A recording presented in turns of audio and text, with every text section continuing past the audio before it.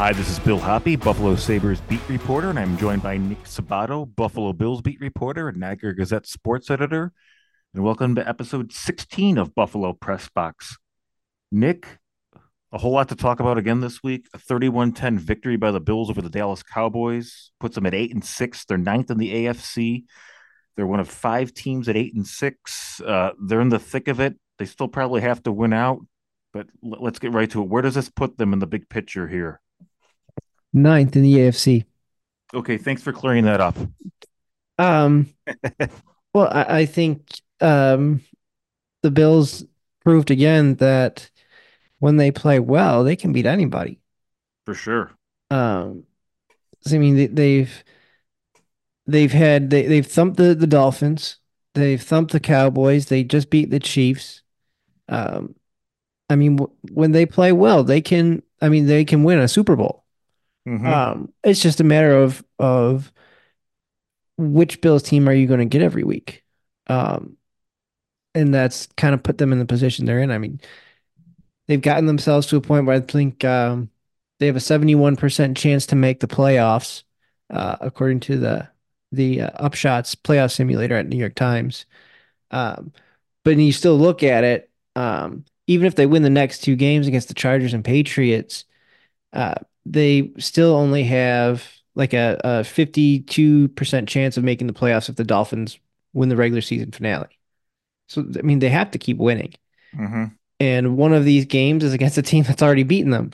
Now, obviously, things have really, really gone downhill for the Patriots since then, but they weren't really that great before. So, um, I mean, the Bills have to keep winning. They can't take their foot off the gas pedal. I mean, especially this week coming up with the Chargers. Obviously, Justin Herbert is on IR. They just fired their head coach Brandon Staley. They're a mess. But it's a trip to LA the day before Christmas Eve coming off a big win. So uh, they got to figure out how to keep their foot on the gas pedal.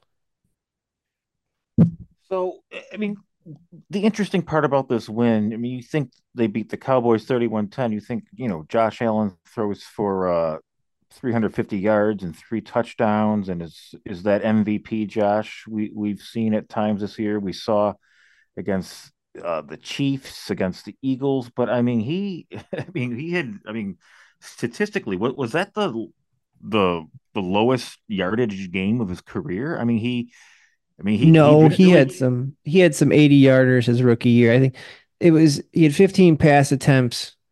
Um, that 94 was yards, seven completions. Sorry, not to cut you off. Go ahead. yeah, his 15 attempts. That was the lowest number since his rookie year in a game where he started and finished. Um, since that 13-12 game, I think it was against the Titans. It was like his fourth career start. His seven completions, we'd have to check with the research team on that one. Um, but it's the Bills prove that they don't need, Josh Allen to do it all to win every week. Now, are they going to be able to win every week with him going 7 of 15? No. No. Um, but they can do other things. I mean, they did Joe Brady called a gem and it was simplistic.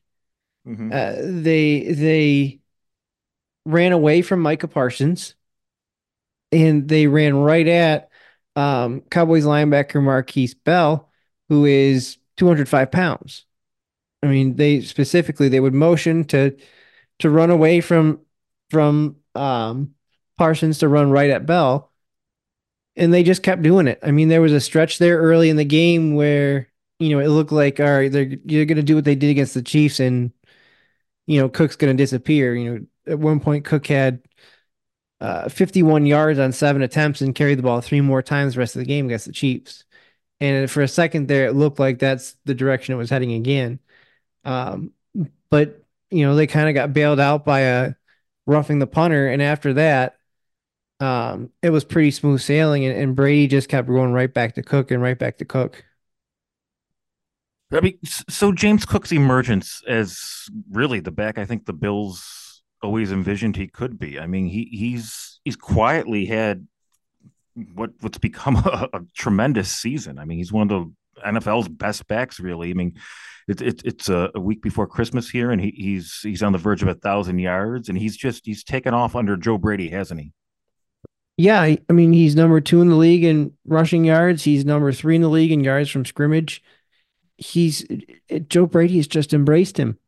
Um, his touches are up significantly. I think he's averaging five more carries per game under Brady, and the running backs as a whole are utilized more. They've doubled their yards receiving. They've doubled their receptions from in the last four games to what they were in the first 10 games, or half, I guess. They've had half of that um, in less than half of the games. So it's using all 11 guys on the field rather than going to an empty set and just throwing a running back out there. He's not really not going to do anything. Um, it's all 11 guys and making the defense defend everyone. And even more so, it's finding something that works and not getting away from it. And the Bills had such a tendency to do that.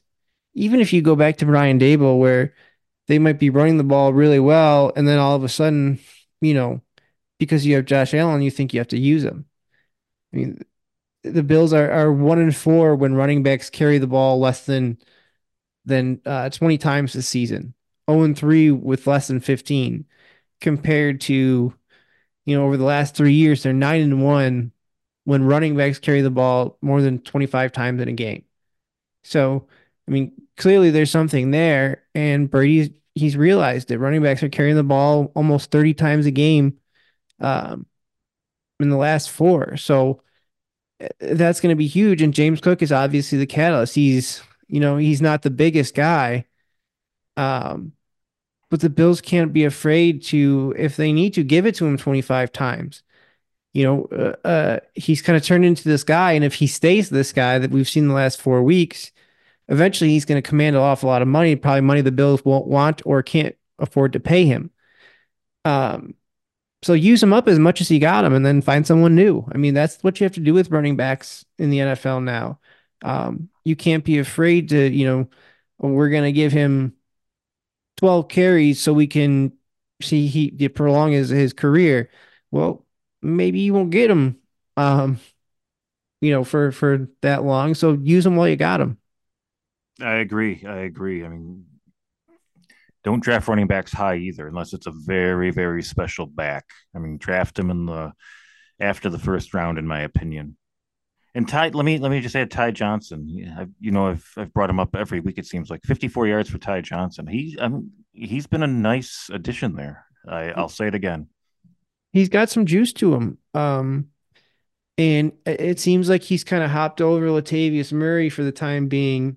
Mm-hmm. Some of that I think was because they were running the ball, clearly Ty Johnson has a little more pop than Latavius Murray does. They still love Latavius Murray in pass protection. I think they threw it 15 times. I think two of them were negated by penalties, so really 17 times. And Murray was out there for a good chunk of those pass protection plays. Um, so we'll see when it becomes a more pass oriented game if Murray is his snaps go back up. Um, but I think you have to give Ty Johnson more touches. He's just bringing more to the table right now than Latavius Murray is, and he's got a gear. He's got an extra gear that Murray doesn't, and it just seems every time he touches the ball, he's decisive. Knows where he wants to go. Maybe he doesn't gain all kinds of yards when he gets there when he gets it all the time, but he knows where he wants to go, and he tries to get there as fast as he can. All right, Nick. So this is the second straight game the Bills defense has just had a tremendous, tremendous performance. I mean, Dak Prescott came into the week. I mean, so much MVP talk coming off that huge win over the Eagles, and I mean he did nothing the whole game. I mean, they contained everyone, and that touchdown the Cowboys scored was a garbage time touchdown. I mean, is this who the Bills defense really is? Or, I mean, are we in for a regression again? What do you think? What do you think is gonna happen here? maybe we see otherwise until maybe that Miami game, week 18, you probably figure somewhere in the middle is what they really are. Hmm. Um, but I mean, Dak Prescott had 15 touchdowns and one interception in his previous 5 games. Now, granted, only one of those defenses was uh, ranked higher than 22nd in the league, but still, 15 touchdowns and one interception in 5 games is pretty impressive.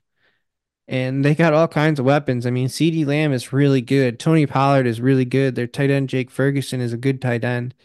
Um, and they did nothing. I mean, I think they probably could have run the ball a little more if they stuck to it, but they didn't. And Dak was just never comfortable. I mean, they really never got anything going. It was such a weird game. It wasn't like the Bills were hitting them on every play and things and that like that.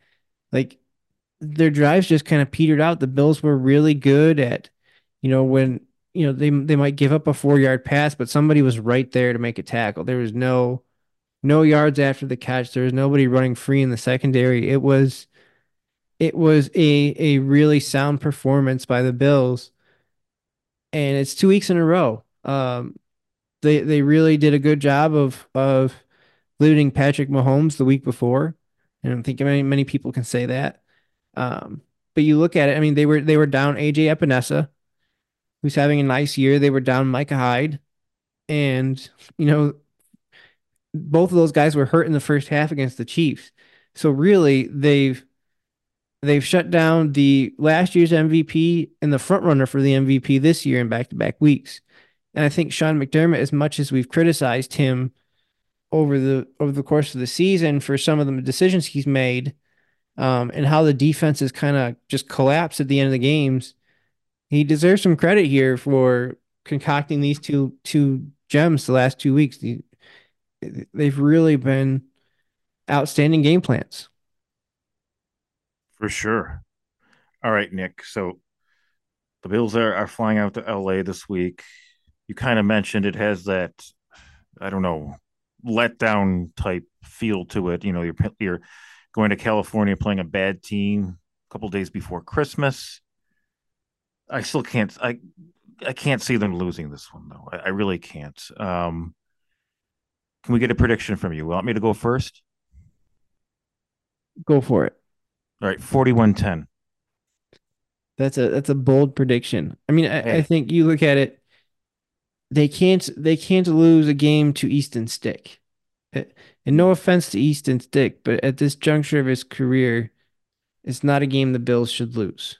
Um, well, yeah. I mean, the Chargers just fired their coach and their general manager. They lost. What was it? The Raiders put up 61 on them? Was that what it was?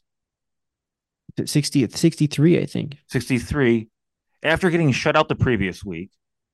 So I mean that's just like a ridiculously bad loss. And I mean if the Bills can't beat them and beat them soundly, I don't know. But yeah, that's 41-10. There you mark it down. Well, I'd like to see. I don't know if Keenan Allen is going to play, which I mean that kind of even adds to it a little bit for the Chargers, right? I would like to see the pass rush continue to kind of get after it. Um, Greg Rousseau, I think, is really starting to come on, especially as a run defender. You just see him make some splash plays every week in the run game, and I think the sacks are going to start to come. Obviously, Ed Oliver has been really good and really consistent all year. Leonard Floyd has just been a steady Eddie, and he's seems like he's getting a sack a week sometimes. Um, but you're looking at a Chargers team that gave up 63 last week. They scored 7 2 weeks ago against the Broncos. They scored six. They won a 6-0 game against the Patriots 2 weeks ago, 3 weeks ago. Um, they haven't, last week they scored 21, but I think a lot of those were garbage points. But so you look at the points they've scored the previous 3 weeks: 10, 6, 7. Um, and some of those games were with Justin Herbert.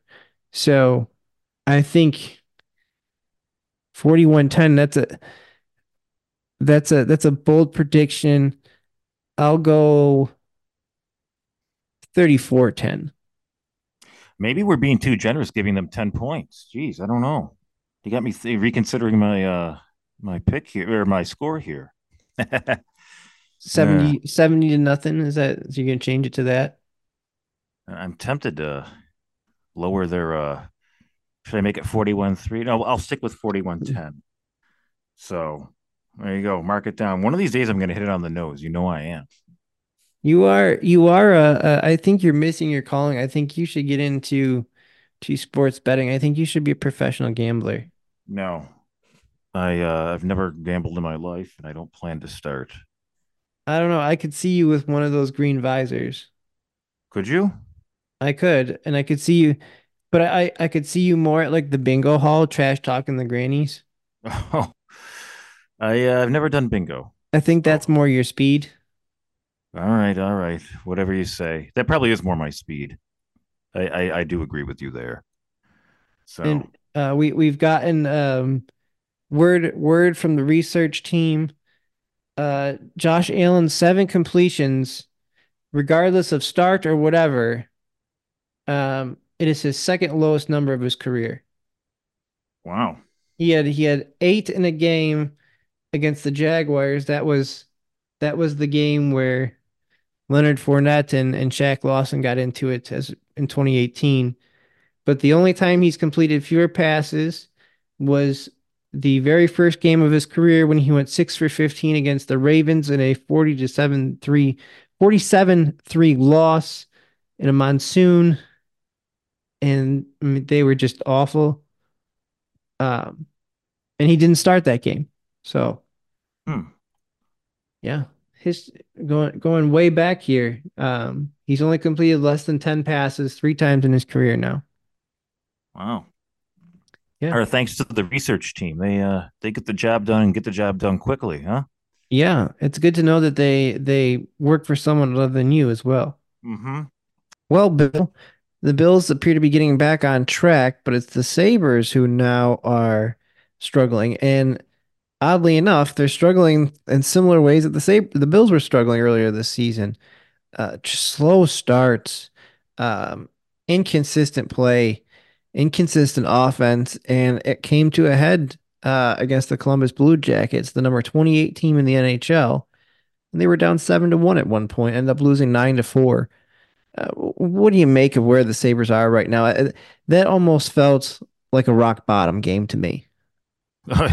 Well, it was definitely the low point of the Kevin Adams Don Granado era. I mean, that was just a brutal loss. I mean, to lose 9-4 at any time is a rough loss. But to do it at home, to do it against a team that you're much better than, in my opinion, it was just it was bad. And that was I've been to a lot of games where the crowd's surly and there's anger and that ranks right up there. I mean, they were booing them and rightfully so at every opportunity. I mean, every opportunity. I mean, the play would the play would be whistled and they'd just start booing again. And it wasn't a good atmosphere. And this was a game they scored 30 seconds into that you thought they were getting after it. It was an exciting, aggressive goal, and you thought, all right, here we go. And then by the end of the first period, I mean, they're down whatever 3-1, and they just, I mean, that second period was maybe. I mean, it's hard to pick out, but it ranks among the worst periods I've ever seen them play. I mean, it was that bad. And you look at it, and this is a team that a week ago, Friday, beat the Vegas Golden Knights, on the road, played just a terrific road game, beat the number one team in the league on the road, just beat the Boston Bruins a couple of weeks ago on the road, just beat the New York Rangers 3 weeks ago on the road. I mean, and just high highs and the lowest of lows. It's one thing to win one, lose one, and be that kind of inconsistent. But when you're in win one, lose one mode and you're knocking off heavyweights and getting pummeled by the league's bottom teams, it's odd. It really is, and that was just a brutal effort on Tuesday. I mean, where do you go from here? Um, I think it's pretty obvious that something needs to happen.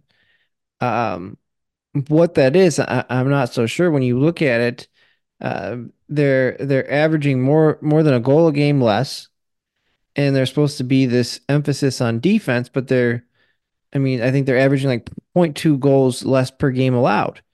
Um, it's just not working right now. Where do you go from here? I mean, do you make a coaching change? Do you bring up some young No, no. guys? Do you play some old guys on waivers? What do you do here, Bill? Well, first of all, I mean, no, you don't make a coaching change. I mean, Don Granato has taken this team pretty far, pretty quick when you look at how bad they were in 2021. Just they were just awful, brutal, and guys have consistently gotten better over the past 2+ years, and they've entered a different mode. They've gotten as a team, they've matured and gotten a lot better, and now they're expected to make the playoffs. And the first 2 months here have been rough at times, but no coaching change. You have to commit to something. It doesn't make sense to me. I mean, you can't you any when something goes wrong, and I realize this is more than a couple games or a month or whatever, but when something goes wrong, you can't just fire everyone and start over. I mean, that's the kind of stuff that got this organization in this mess in the first time. Just pivoting, constantly pivoting and firing and trying different things, and none of it works. I mean, they have to commit to something. And right now their maturation stalled a bit, but I mean, no, to me, Don Granato is your coach. He really is. And I just, the speculation that, or the thought that he should be fired, just, I don't agree with it at all. As So, far as, well, as far as improving the team, I mean, the roster freeze hit at midnight on Tuesday. So for the next week or so, they really can't do anything trade wise.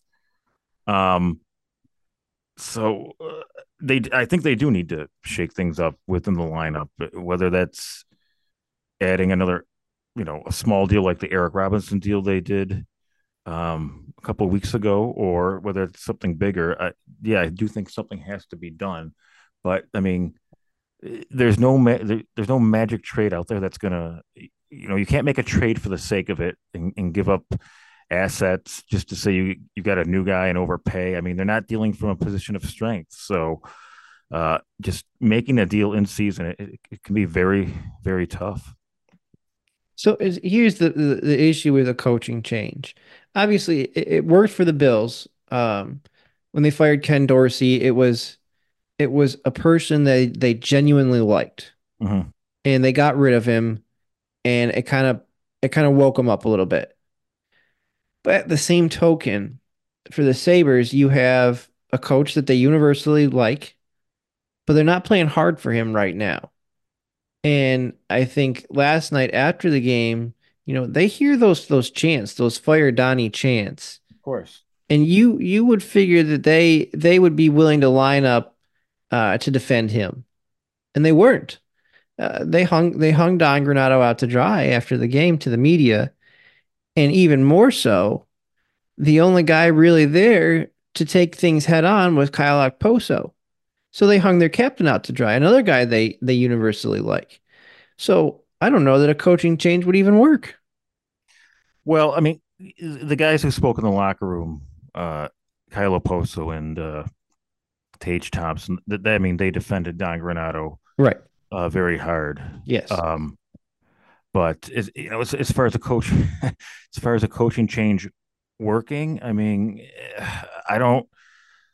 In this case, you see a lot of these coaching changes do work. We've seen it with even, most recently with Edmonton. After a slow start, it worked out with Chris Knobloch, or it's working out with Chris Knobloch. And just traditionally, or just whatever you want, what the word is, in the last few years, when a team fires a coach, they usually get on a run. But in this case, I don't think it would work. I think it would be a shock to the system. I think he's too well liked, too well respected. I think guys like playing for him, and you make the point that they're not playing hard for him. Well, certain games are not, yeah, but I mean. again, just They're not playing hard enough often enough. well, yeah, true. I mean, but I mean, certain nights they are, and Right. people speculate about doing this and firing and that, and they're 4 days removed from beating the league's best team, in their own building, and it wasn't, a 2-1 shootout victory. It was a complete victory, just like the Rangers game, just like the Bruins game, and just like some of their other wins this year. I mean, there's no magic button Granado can push to make them be more consistent, to make them play harder. I mean, it seems like he's tried just about everything. I mean, last night he had them gather around the bench and he just lit into them. Um, that didn't work either. They just went out and then gave up another goal. Uh, Yeah. So something you have to figure out a different way to go about this. And the other factor is, say you even wanted to fire Don Granado, who are you going to hire to replacement? I Well, don't think there's any assistant coach on the staff that's head coach material at this juncture. I guess you could bring up Seth Appert from Rochester, something they Terry Pagula has done before with Ron Rolston, but I don't think that's the answer because then you got to go find another coach for Rochester. I saw Jay McKee's name thrown out there. He's coaching the Hamilton Bulldogs in the OHL, and I think they're like 31-5, something like that. But why would he want to inherit this mess midway through the season when he's got a good thing going with the Bulldogs? Um, so there's that. Like if you want to make a move, you have to have someone lined up. And when the Bills fired Ken Dorsey, they had not just Joe Brady, who had offensive coordinator experience. They had Mike Shula, who's been an offensive coordinator in the league. They have Rob Morris, the tight ends coach, who's been an offensive coordinator. So you had options. I don't think the Sabres have options if they wanted to replace Don Granado right now. no, I mean, there's no internal candidate that they could just bring up, and I mean, the move, it, it, a move would make no sense to me, and that just further, enhances my point. I mean, there's just you can't make a move for the sake of it. I mean, uh, and I don't think it's going to happen. I mean, if they lose 12 in a row, check back with me. But at this juncture, no, it's not gonna happen. And I think his body of work has given him, the benefit of the doubt here. I mean, you look at even outside candidates. I mean, Bruce Boudreau's out there. How many times he had a successful run with the Capitals, but he's been fired multiple times. Four Uh, times, dude. and why would he want to come here and inherit at his age and in his situation? Why would he want to come here mid-season? Um, Craig Berube's out there, but he just got fired. Why do you want to hire another guy who just got fired? There's just it doesn't make any sense.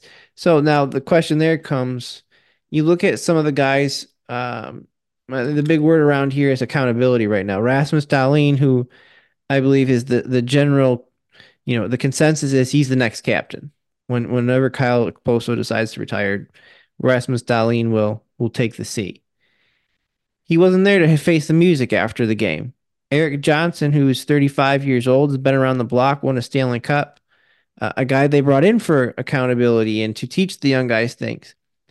He wasn't around to face the music.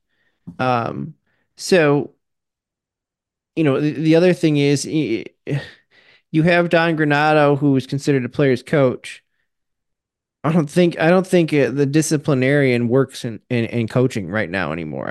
Especially professional sports. No, I mean So it's changed dramatically, right, obviously over the years. yeah, and that those responses from those guys last night should tell you that. But what Granado needs to do, I think, is the one leverage he has is ice time. And I think maybe it's time to start pulling it if he's not getting the results from certain guys. I mean, you look at Owen Power, he signed that extension and he hasn't been tremendous this year. Maybe it's time to give him a night in the press box. Um, Dylan Cousins seems like a pretty stand-up guy. Had a good game against Vegas a couple nights ago, and he talked a big game about the team being soft, but his performance isn't up to par. Maybe he needs a night in the press box. I think stuff like that is really the only card he has to play, and I think he should use it. Yeah, I mean, ice time at this point is probably the biggest card. I don't think it at this.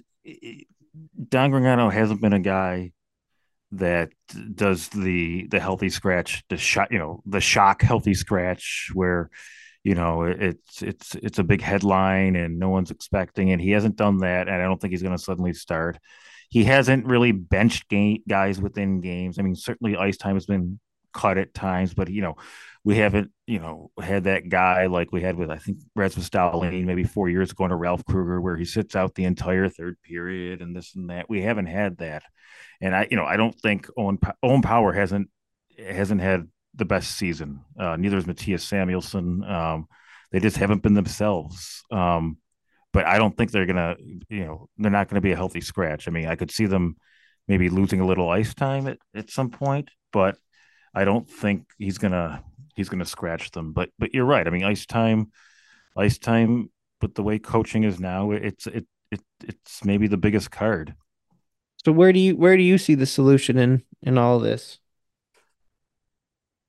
That's a good question. I need to think about that. I mean, I think one of their big thing. I think they need a new guy or two. They need to freshen things up within the lineup because it works some nights. More often than not, it's not working. I mean, when it works pretty well, but it's working.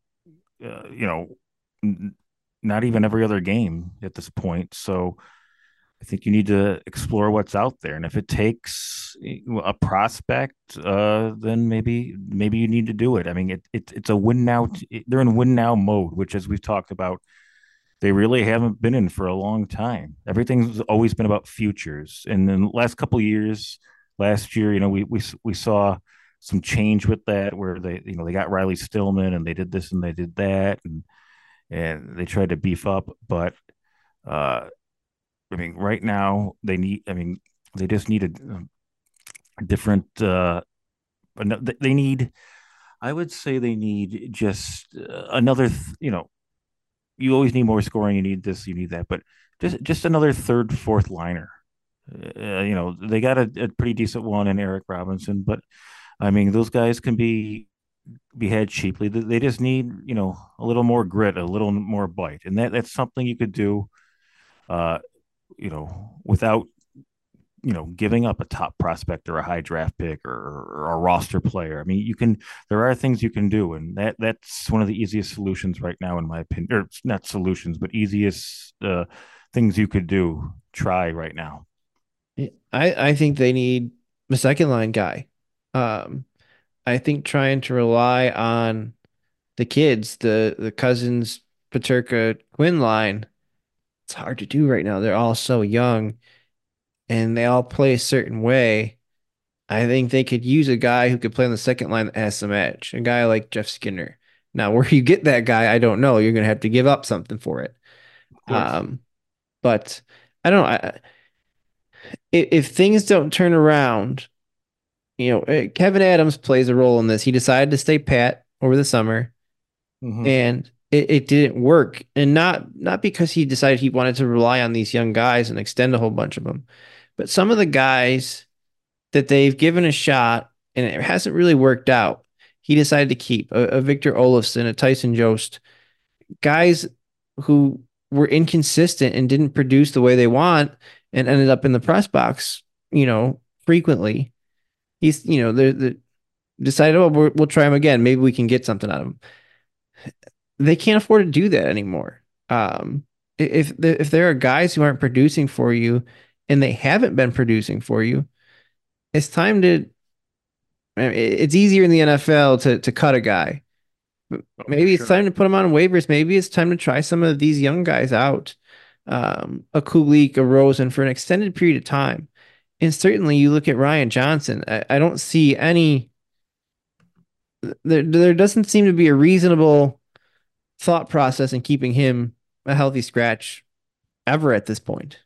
Well, I tweeted that he was going to sit out um, on Tuesday. I mean, the replies I got, people were livid, and And based on the reply and based on the lines today that you put out there, he was going to sit out again for Thursday's game. He might, and I mean, again, I mean, only there's only six, I mean, they have been dressing some nights, but there's only six spots, so there's going to be an odd guy out, and he, as good as he is for his age, I mean, he's still a little raw, so there's some tough decisions there. I mean, yeah, he probably should be playing, but are you going to scratch Henry Yokiharu? I mean, Connor Maybe you Cliff, should.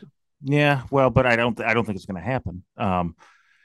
Connor Clifton struggled and he sat out a game, but he's gotten his game back. Eric Johnson has set out some games, two or three already. So maybe they go back to seven tomorrow. I don't know. I mean, they waived Jacob Bryson, so they only have seven defensemen now. I don't Uh, think you can go back to seven defensemen. They need to figure out how to put the puck in the net. but to your other point, as far as the off season, and yeah, I mean Kevin Adams. I mean, he stuck by his guys, and hindsight, it looks like maybe it wasn't the best decision, but I mean that forward group was coming off uh, career years. Most of them had taken big steps, and it seemed like a lot of them had even more steps. They were in their prime or just entering their prime, and it looked like they might have more or at least maintain. And for all of them across the board, almost to struggle and to be not just down but way down. I mean, it's pretty surprising. I And as mean, far as Victor Olofsson, to me, and just about everyone else, I mean, it seemed like he was going to be traded during the summer. It just seemed like it wasn't working out. Um, it was time. He scored 28 goals. He only had 1 year left on his contract, so it wasn't a huge risk. But that Jack Quinn injury changed things, and all of a sudden, you're taking Victor Olofsson's 28 goals out of your lineup. You lose Jack Quinn's 14 goals, and expect Jack Quinn to have growth. So you feel like you're taking 50 goals out of your lineup, and he didn't want to do that. And hindsight, it looks like, well, they just should have traded Victor Olofsson. Um, I understand why he kept him. And Tyson Jost he's a third, fourth liner who moves around. Um, he's a depth player. I don't think it was the worst move to bring him back. I don't think he's, to me, he's the least of their problems. um, I don't think anybody had a problem with them extending those young guys, even still, even though they've all underperformed. To me, it's the guys like Olafson. I mean, you want to trade them, and nobody wanted them. So I think the thinking there has to be, well, if nobody else wants them, what do we want them for? Uh, I don't think that gets thought about enough in some of these instances. Um, you know, they were afraid to take the goal production out of the lineup, but he's got 4 goals in Right. 27 games, and he's playing less than 12 minutes of ice time. Maybe Kulik or Rosen or whoever, um, Byro, who give somebody a chance that you don't know what they can do. They know what Olafson is at this point, and this is who he's going to be. Oh, sure. Um, so maybe find someone else you don't know quite yet. Um, I think that time has to be coming soon. It might be for sure. I mean, you mentioned Brandon Byro. I mean, he scored two goals his first game here in November. Then he got hurt, and then he just kind of I might have played another game, but then he went back down. I mean, maybe he's due for just an extended look where you're gonna play 5 to 10 games, 10 to 15 minutes, and let's see what you got. I mean, maybe at this point he's earned something like that, or Isaac Rosene's earned something like that. But yeah, some new blood wouldn't hurt though. mean, I don't know the last time they played with their complete lineup, and that's part of it. I mean, all of their big guys have gotten dinged up. Oh yeah. It looks like Alex Tuck is healthy now, but he also took a puck in the mouth yesterday. It won't affect his skating ability, but um, it looks like now they're starting to get a little healthier up front. You know, do you see that making a difference? Yes, I do. And for as much as we don't like to blame injuries, and injuries aren't the main thing in the Sabres struggles, they have hurt them. I mean, Alex Tuck and Tage Thompson, they've already missed more games than they missed all of last year. I mean, Jeff Skinner has missed as many games as he missed last year, and that was because of a suspension. Jordan Greenway's been hurt. Jack Quinn's missed the whole year. Even Dylan Cousins missed a couple games. I'm probably forgetting someone. So, I mean, they haven't they haven't had their full forward lineup all year yet. I mean, here we are right before Christmas, and if Jeff Skinner and Jordan Greenway come back this week, they'll probably come back against the Maple Leafs. I think they'll get that much closer. And then Don Gargano was mentioned maybe Zemgus Girgensons can play before the Christmas break. So, I mean, if he's able to and everyone else stays healthy, then maybe by Saturday they'll have that full lineup. But they haven't, and there's been a lot of line shifting, just a lot of different combos. And I mean, Jeff Skinner practiced today with Tage Thompson and Alex Tuck, and that's where he should be. And Jack Quinn went beside Dylan Cousins and JJ Peterkin. That was a pretty good second line last year. They have good chemistry. So there's a lot of benefits to just having a full lineup, of course. And just being able to stick those guys with each other, those are easy fixes. Dylan Cousins likes playing with JJ and Jack, and I think if they stay together, against the Maple Leafs or Rangers, whoever, I think we could see something out of them just because there's that spark. Jack Quinn is back. He's coming off an injury. Is this the right time to keep putting him back in the lineup? I mean, they're going to have to see how he responds against the Blue Jackets. I mean, I really didn't notice him that much. You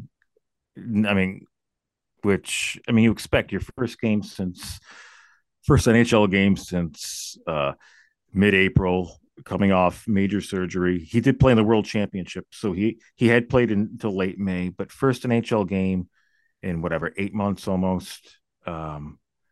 It's going to be hard to make an impact. You're going on adrenaline.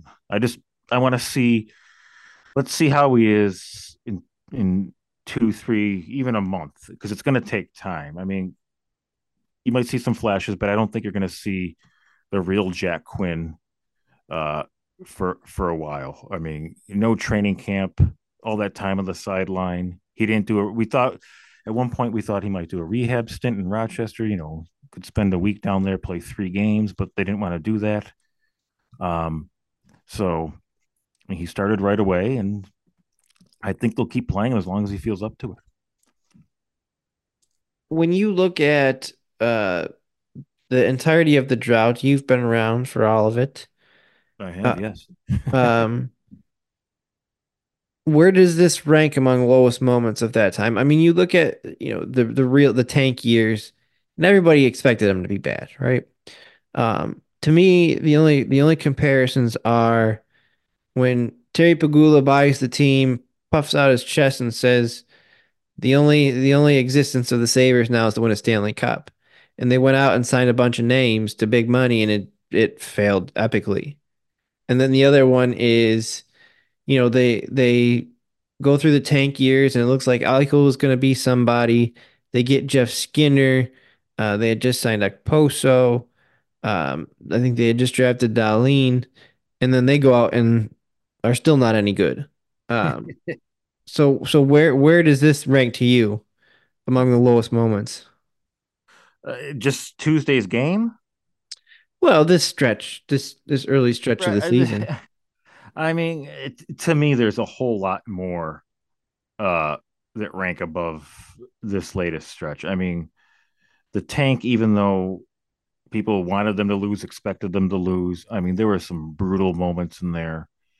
And post tank, they finished dead last in 2017-18. They finished dead last in 2021 when they didn't win a game for whatever that was, a month. I mean, to me, that was probably the low point, just when Ralph Kruger got fired. And I mean, that was the worst stretch of hockey I've ever seen in my life. So I mean, not that this recent stretch has been good, but I mean, just the fact that they've entered a mode where people expect them to win, where they're coming off a season in which they fell a win short of the playoffs, and now they're really in that mode. I mean, it's different now, and I don't think this last stretch can compare to some of those other ones because I mean, they were, I mean, they just, I mean, 2017, 18 to me before 2021 was the worst season and the most, or I should say, at least the most disappointing season in franchise history because they thought they were maybe primed for something and they finished dead last. So, I mean, They had Evander Kane in there too, yeah, they traded him that year too. So, and Ryan O'Reilly, and yeah, they that had was some his dudes. last. Yeah, they did, and they finished. I mean, they obviously had Jack Eichel, and I mean, they had some good guys, but I mean, it was a bad year, and that year got them Rasmus Dahlin. So I mean, maybe it'll. 2021 to me is the worst. I mean, yeah, it got them all in power, but they were so bad. Yeah, I mean, it was just it was terrible. It really was 2021. And you know But what? It's funny because for as bad as they were, you look at their lineup. I mean, they had Jack Eichel who was hurt that year, and they had Taylor Hall who just massively underperformed, and they had Sam Reinhart, and they had Brandon Montour. I mean, they had some guy. I mean, they had Linus Allmark who was hurt a lot. I mean, but I mean, Linus Allmark's a Vezina winner. I mean, it's amazing the guys they actually did have that year, and they still whatever the losing streak was. I can't even remember now. Was it 17, 18 games? But like, yeah, I mean, that month is the worst month in franchise history. It has to be. to me, I think they're getting close from a different standpoint. Um, they they they thought they had a bunch of guys like we just said in 17, 18, but it was obvious they weren't the right guys. So now you get to this year and they got a bunch of guys, and the prevailing thought is they're the right guys. And yet they come out and in so many of these games, they're just getting shellacked in the first period. I mean, they're getting KO'd in the first period, and what's left to watch? I mean, some of these games they've come back, but a lot of them they're down two, three, sometimes four goals in the first period, and that's just brutal. It's almost like that 21 season, except these guys are supposed to be better. Yeah, you're right. But I mean, the 21 season. I mean, you have to put that on its own separate. I mean, we'll never see anything like that again. I think they're two I different would think. instances. I mean, but again, I'll circle back to for as bad as things are. I mean, 5 days removed from beating the Golden Knights, you know, or whatever, less than 2 weeks removed from beating the Bruins. So I mean, there are some some very very good top notch victories that we can just look back on that just happened days ago. So it's not. I mean, as far off as it seems right now, and they're in it pretty deep. But I mean, it's not. They're still not that far off, in my opinion. I mean, they Uh, have a load of talent and they have some other things going for them. the funny thing is, if they had the same record they do now with last year's team, the way that they played, they wouldn't be getting booed off the ice because at least those games were entertaining. Oh yeah, for sure. When you score 293 goals, they're going to be an entertaining team. So I think you can live with losses if you're being entertained. I mean, it's not a long-term recipe for success, but for the course of a season, yeah, you can let some of the losses go if it's fun to go or fun to watch. But this oh, for team this sure. this team is not enjoyable to watch right now. No, they're not, and they scored 4 goals last night. But I Right. mean, when you're scoring three of them when you're down 7-1, I mean, who cares? It's not like it was a 4-3 game and something happened crazy late and they pulled away. I mean, I mean, it was 7-1. even when they come back and they make it 7-4, they just come out and give up two more goals. Yeah, Like, you know the Blue Jackets blew that game to the Maple Leafs the other day when they were up 5-0 and they went 5-5 going into overtime after giving up 5 goals in the third period, and then they won in overtime, I guess. But I mean, it felt when it got to 7-4, for as bad as the Sabres had been, it felt like, oh boy, is something going on here? What happens if they get the next one? And then the Blue Jackets just scored. So, yeah. So, I Well, mean, those late goals aren't as fun if they were scored in the first period, I guess. yeah. Well, whatever changes are coming are coming within the current roster of guys they have because the NHL has the holiday freeze and they can't make any moves. Correct.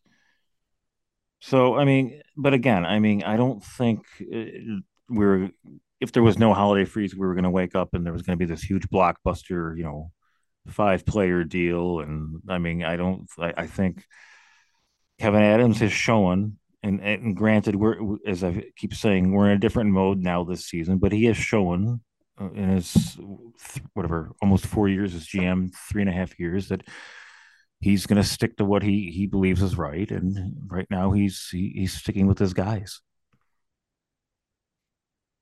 All right, Bill. Well, You enjoy this one? I did. I did. A lot more than I enjoyed watching that Sabres game. I mean, even when you look at it from an impartial standpoint, it still wasn't it still wasn't fun to watch. It was not something that holds your attention for 2.5 hours.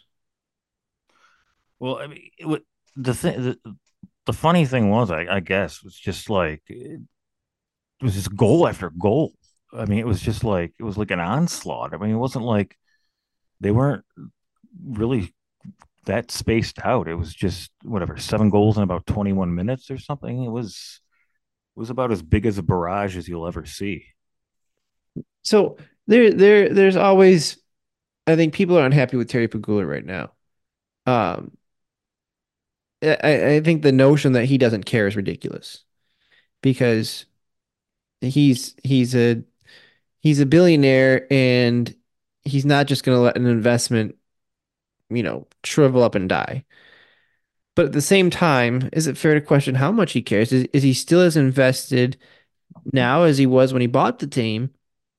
When's the last time he was seen at a game? I I, I really don't know. I mean, I don't know the last time he was seen at a game, and I don't know. I mean, from everything I've seen, he cares.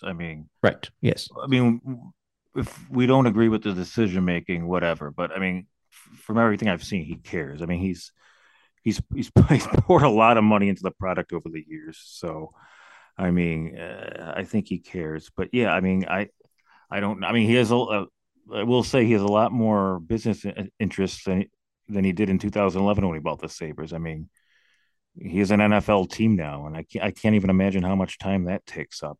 I mean, to own two major pro sports teams, it's got to be. I can't even imagine what it's like.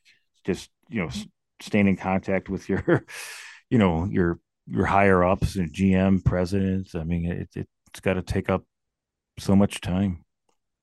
I think at some point he's going to have to make a public gesture. He's going to have to speak to the media at some point because you had a rough stretch with the Bills here. The Sabres team just is not working out right now. His arena is decaying. Um, at some point, the fans are going to want something in good faith because eventually he's going to come calling for a new arena.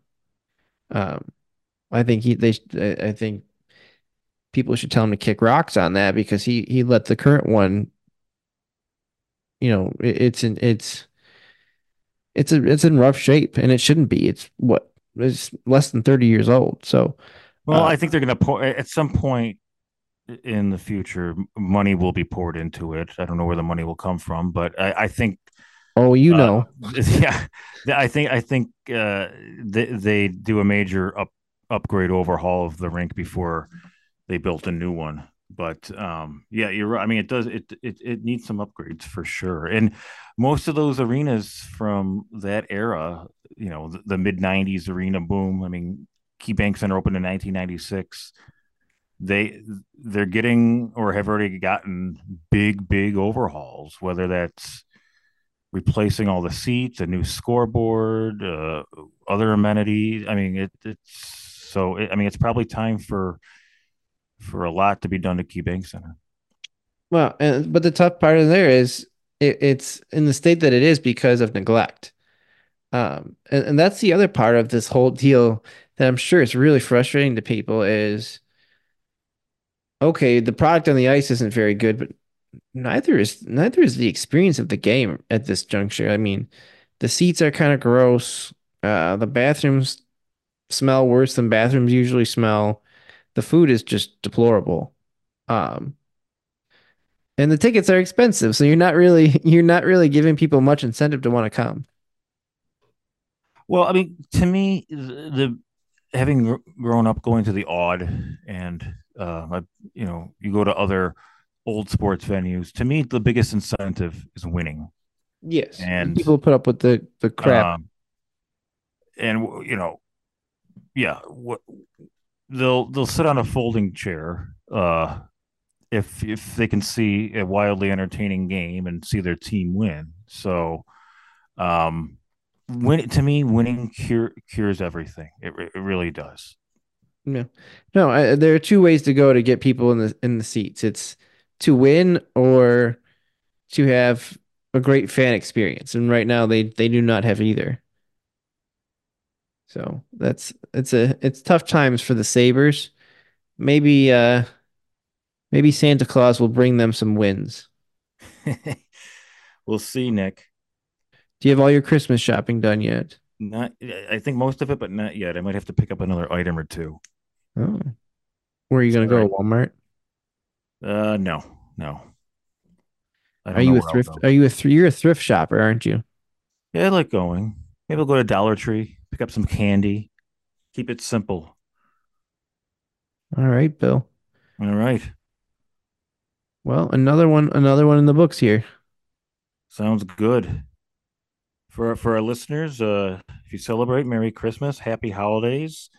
Give us a review. Tell us what you like. Send us an email at buffalopressbox@gmail.com. And we'll catch you next week.